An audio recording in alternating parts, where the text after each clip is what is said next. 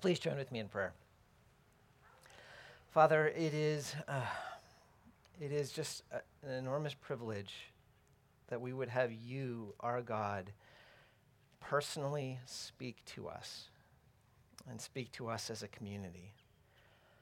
And so again, Lord, we want to be those that you describe in Isaiah, those who tremble at your word, who are lowly in heart. And so we ask for that now, that you would help me to be faithful to your word, and that you would help us together to hear your word, so that more and more we would be the people you call us to be. And we pray this in Jesus' name. Amen. So we are continuing our series in Matthew, and last week we began looking together at the Sermon on the Mount with the Lord's Prayer, and the Sermon on the Mount really is Jesus' manifesto of the kingdom. It is his description of what his kingdom looks like, what is the way of those who belong to his kingdom. And this morning, as we kind of start with the very beginning, sometimes known as the Beatitudes, in fact, just the first half of the Beatitudes, we have, I think, in these words of Jesus, something that is potentially threatening to us, where he calls us to a kind of emotional honesty and even vulnerability that isn't easy. And the reason I say that is because we, and I think our lives are designed to be pleasant. All you have to do is just look around here, and you can maybe even think about your own lives and think about how we have tried to construct our lives to feel generally safe and generally in control and generally happy, or at least if we can't always get happy, at least free from as much suffering as possible. We want a life that's pleasant. And yet, what does Jesus say here? We have these 4 Beatitudes. Beatitudes are called that way because they begin with the word blessed, which beatitude is kind of a derivation of that. Although, if you've been with us the last few weeks, you know that blessed, I find, is not exactly the most helpful translation. It's speaking about human flourishing. It's saying, this is what the good life looks like. This is the life that you want. And what does Jesus say is the life that we want? The good life belongs to those who are poor, who are meek, which feels out of control. The good life belongs to those who mourn and to those who hunger and thirst. The life that you want, Jesus says, is not the pleasant life. The life that you want is one where you are poor and where you mourn. So to understand what Jesus is saying, I think it's probably helpful to back up for a moment and to recognize the context of what's going on with Israel, specifically the suffering and Israel's response to the suffering they endured. So it seems to me that when it comes to responding to suffering, there are kind of 2 different ways that people generally respond as a result when something really hard happens. Now, I know this is a simplification. There are a diverse ways that people deal with grief, and I'm not trying to oversimplify, but it seems like over time there are kind of 2 different directions that people respond when they suffer. Sometimes when you go through grief, or when someone goes through grief, it helps you to grow, where you begin to be softened. You see things more honestly and more clearly. You start seeing others better. There is a growth in compassion and wisdom. Sometimes grief leads to growth, but sometimes people respond to grief with something that's not healthy, where the pain of suffering is just so unbearable that avoidance is chosen instead. Whether that avoidance is by anger, because anger seems like a safer emotion, and bitterness, or whether that avoidance is just through escape, through things that can take your mind off of the pain, or whether that avoidance is just through deciding that I'm going to power through it, and as long as I keep on working hard, that I don't have to worry about what's going on. And those ways are almost never healthy because they are living away from the truth.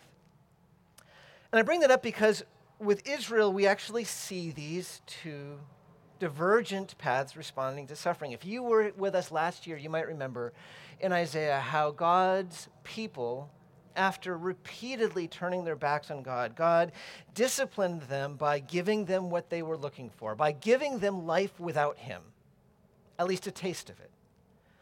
And that meant internal division, that meant corruption, that meant breaking apart, but even more than that, it meant being brought down by their enemy. And so in the span of just a short while, their nation is destroyed, the temple is in ruins, and the people are brought to another land, and there is an enormous amount of pain. It's beyond our ability to imagine what they must have gone through.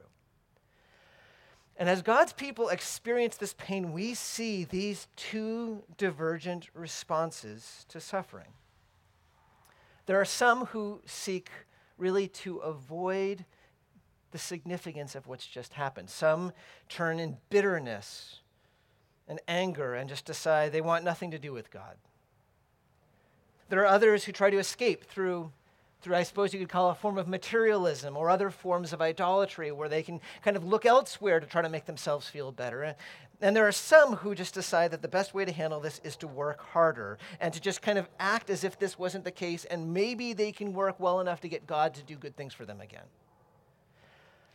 And it's not healthy. But there are others who respond differently. There are others who feel so broken by what's taken place that they come to a new awareness. They recognize their own spiritual poverty, their own failure, their own helplessness.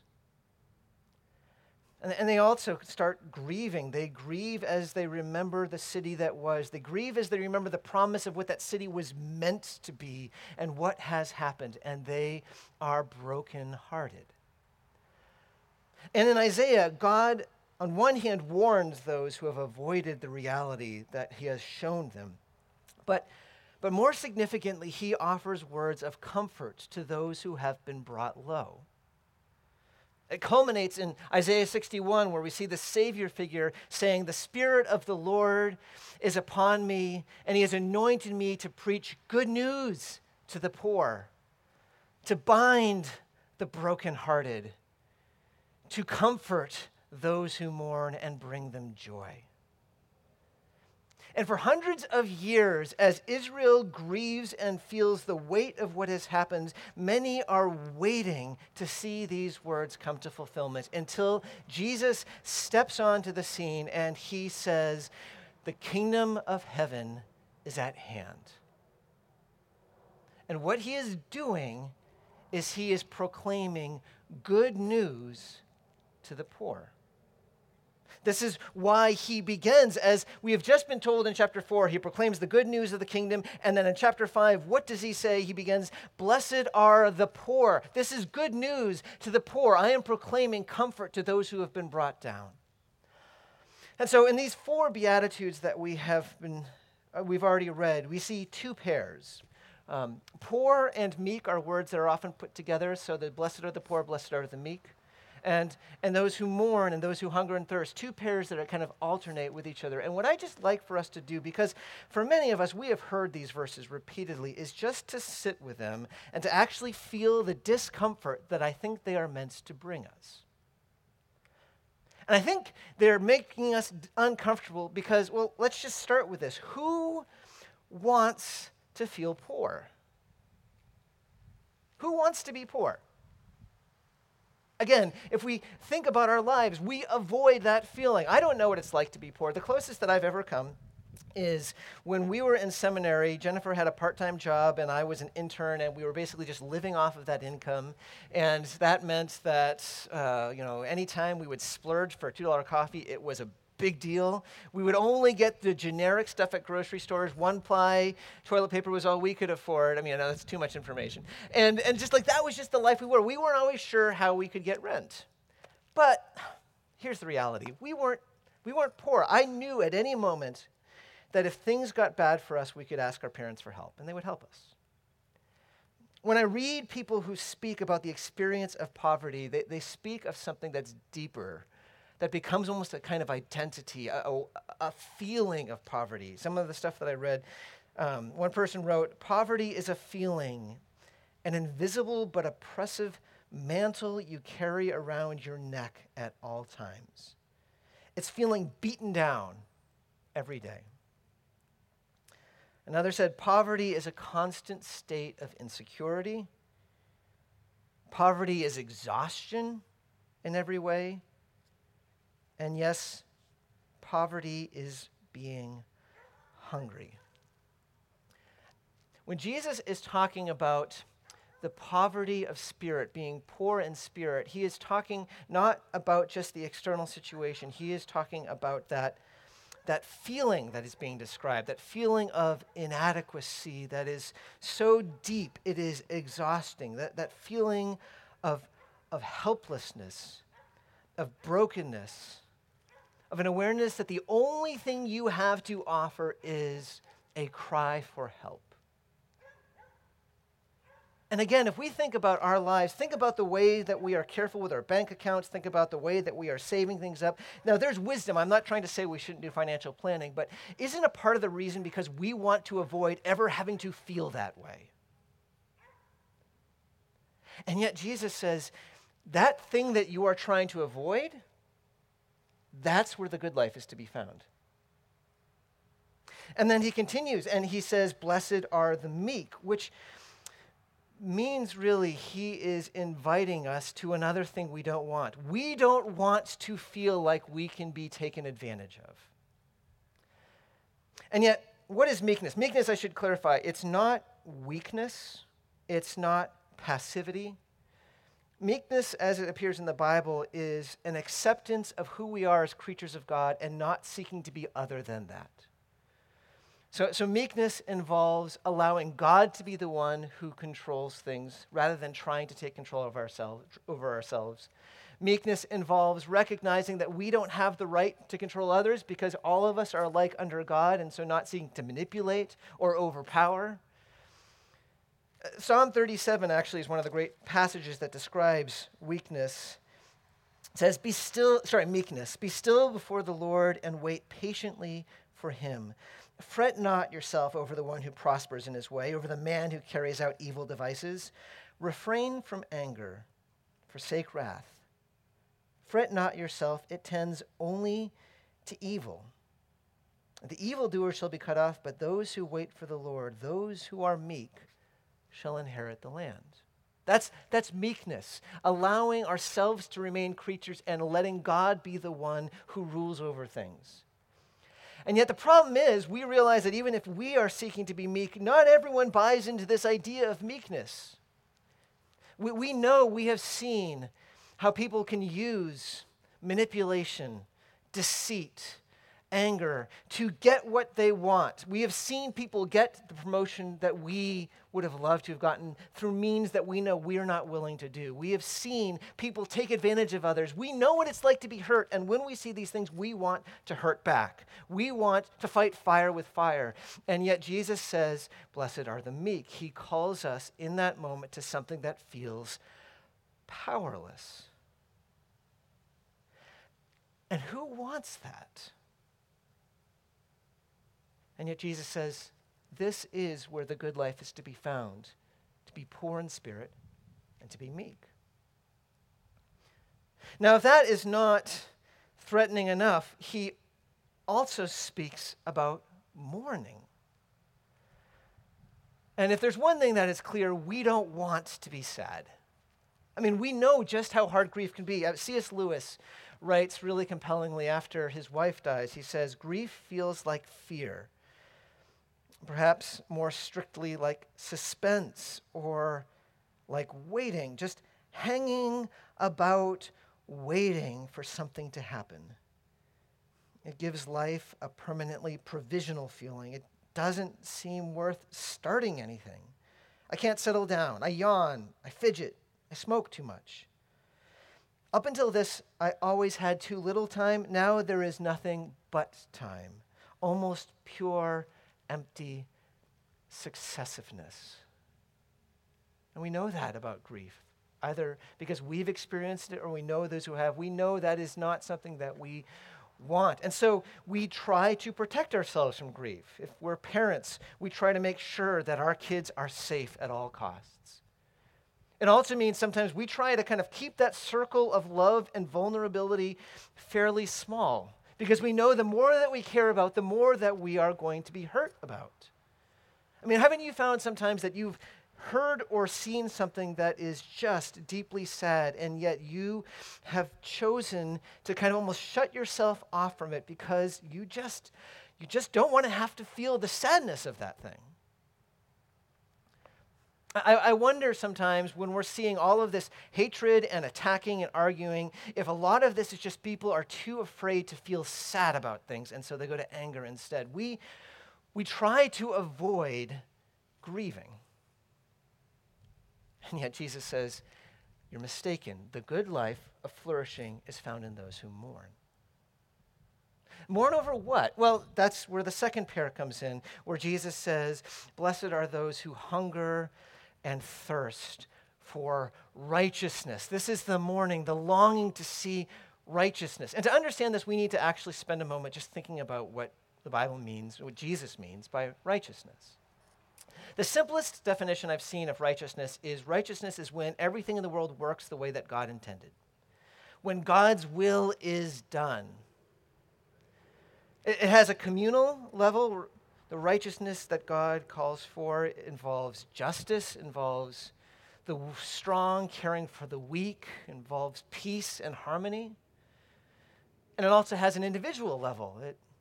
Righteousness involves truthfulness and integrity, and at the very heart of things, love. And if we think about it for a moment, righteousness is what the world is crying out for. Every protest, every cry for justice, every frustration where we realize the world isn't how it should be, that we aren't how we should be, is a longing for righteousness. One of my favorite moments in The Lion, the Witch, and the Wardrobe is when Aslan is first introduced. And there's this one moment where Mr. Beaver talks to the kids and he explains Aslan. There's this rhyme, this prophecy that he quotes. He says, wrong will be right when Aslan comes in sight. At the sound of his roar, sorrows will be no more. When he bares his teeth, winter meets its death. And when he shakes his mane, we shall have spring again. What that's talking about is righteousness.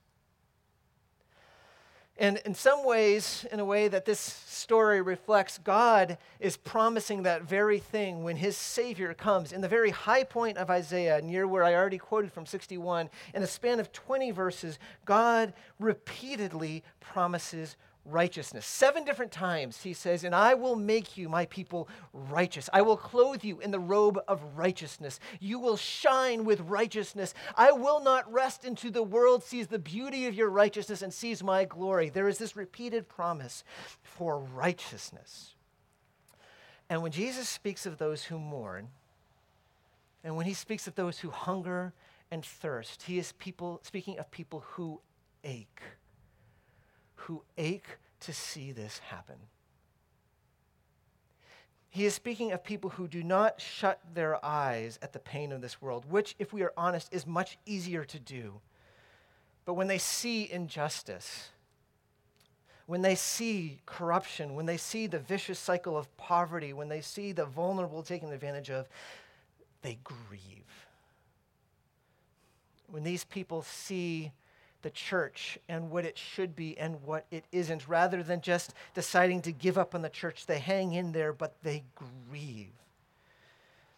When people see themselves, rather than trying to pretend to be something they're not, they recognize their selfishness and pride and how they hurt others, and they grieve.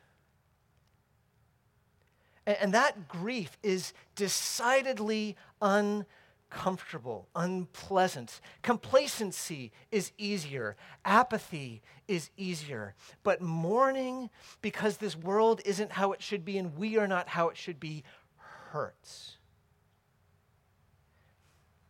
And yet Jesus says, this is the life that you want. This is what is good. This is the life of flourishing. You want a life of poverty in spirit and meekness. You want, Jesus says, a life of mourning and hungering and thirsting with frustration. Why? Why does Jesus say that this life, that we have done everything in our lives to avoid? Because it's true, right? Comfort, security, safety, that's what we want. And yet Jesus says, wrong, this is what you want. Why? Well, to begin with, Jesus tells us that this is what we want just simply because it's true. When you think about, I talked about how Israel responded to what happened to them, and there are some who responded in denial, some who tried to avoid it, and it wasn't healthy. And in the same way, it is an easy thing for you and me when we go through something that's hard, when we feel the anxiety and the uncertainty of this life. It is an easy thing to try to use our wealth as a form of protection. It's an easy thing when we feel the sadness of the moment, like right now, to just distract ourselves and not choose to think about it because it's too hard. It is an easy thing, but it's a lie. And sometimes in moments we realize deep down that it is. Sometimes in certain moments, if we open ourselves up to what God is doing, we are reminded of the simple truth that we are completely dependent upon God and in his hands without anything on our own that we can accomplish. We're reminded that this world is sinful and broken, and that we are sinful and broken. It's in those moments that God is leading us into the truth. And that is the better way, because it is always better to be in reality than in denial. But I want to suggest that Jesus is saying more than this is the right way, because at least it is brutal honesty. He's actually saying, when he's saying these things, that you and I do not need to be afraid. When Jesus says these words, he says, it is okay that you are utterly helpless. It is okay that you can't fix yourself, let alone the world around you. It is okay that you keep on finding yourself sad and frustrated, and that you know you're supposed to be fine, but you can never be fine with how things are. It is okay. You do not need to be afraid to go there, because it is for this reason that I have come. Because Jesus says, the Spirit of the Lord is upon me, and he has anointed me to preach good news to you who are poor. To bind up you who are brokenhearted. To comfort you who mourn and give you joy. That is why I have come. And that's not only something that Jesus says, it is what Jesus does. Jesus gives himself for us on the cross. He goes lower than we've ever gone to bring us up.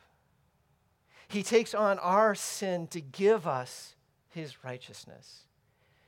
He who had everything becomes poor so that in him we would become rich. Jesus says it is better. The good life belongs to those who are poor and those who are mourn, because Jesus belongs to those who are poor and those who mourn. And in fact, it is only when we come to that point that we are able to experience that reality. As long as we hold on to those things that we think make us safe, those things that protect us from the things we're afraid of, those things that distract us from the hurt that we don't want to experience, as long as we hold tightly onto that, we will never have hands that are open to experience what Jesus has for us. We will never be able to experience the kingdom that he desires to give us. So Jesus says to you and to me, you do not need to be afraid. Blessed are the poor in spirit, are the meek. Blessed are you who mourn. You who hunger and thirst, for in me you will be comforted and you will experience my kingdom. Would you please pray with me? Father, it is not something that we can do on our own because we are so often too afraid to be honest about our failings and our inadequacy and the painfulness of this world. And we pray, Father, that your Spirit would enable us to go there, that you would open our hearts to what is true, and even more than that, that you would reassure us of the reality that Jesus has come for us, and that in him we have all of the hope in the world. And we pray this in Jesus' name. Amen.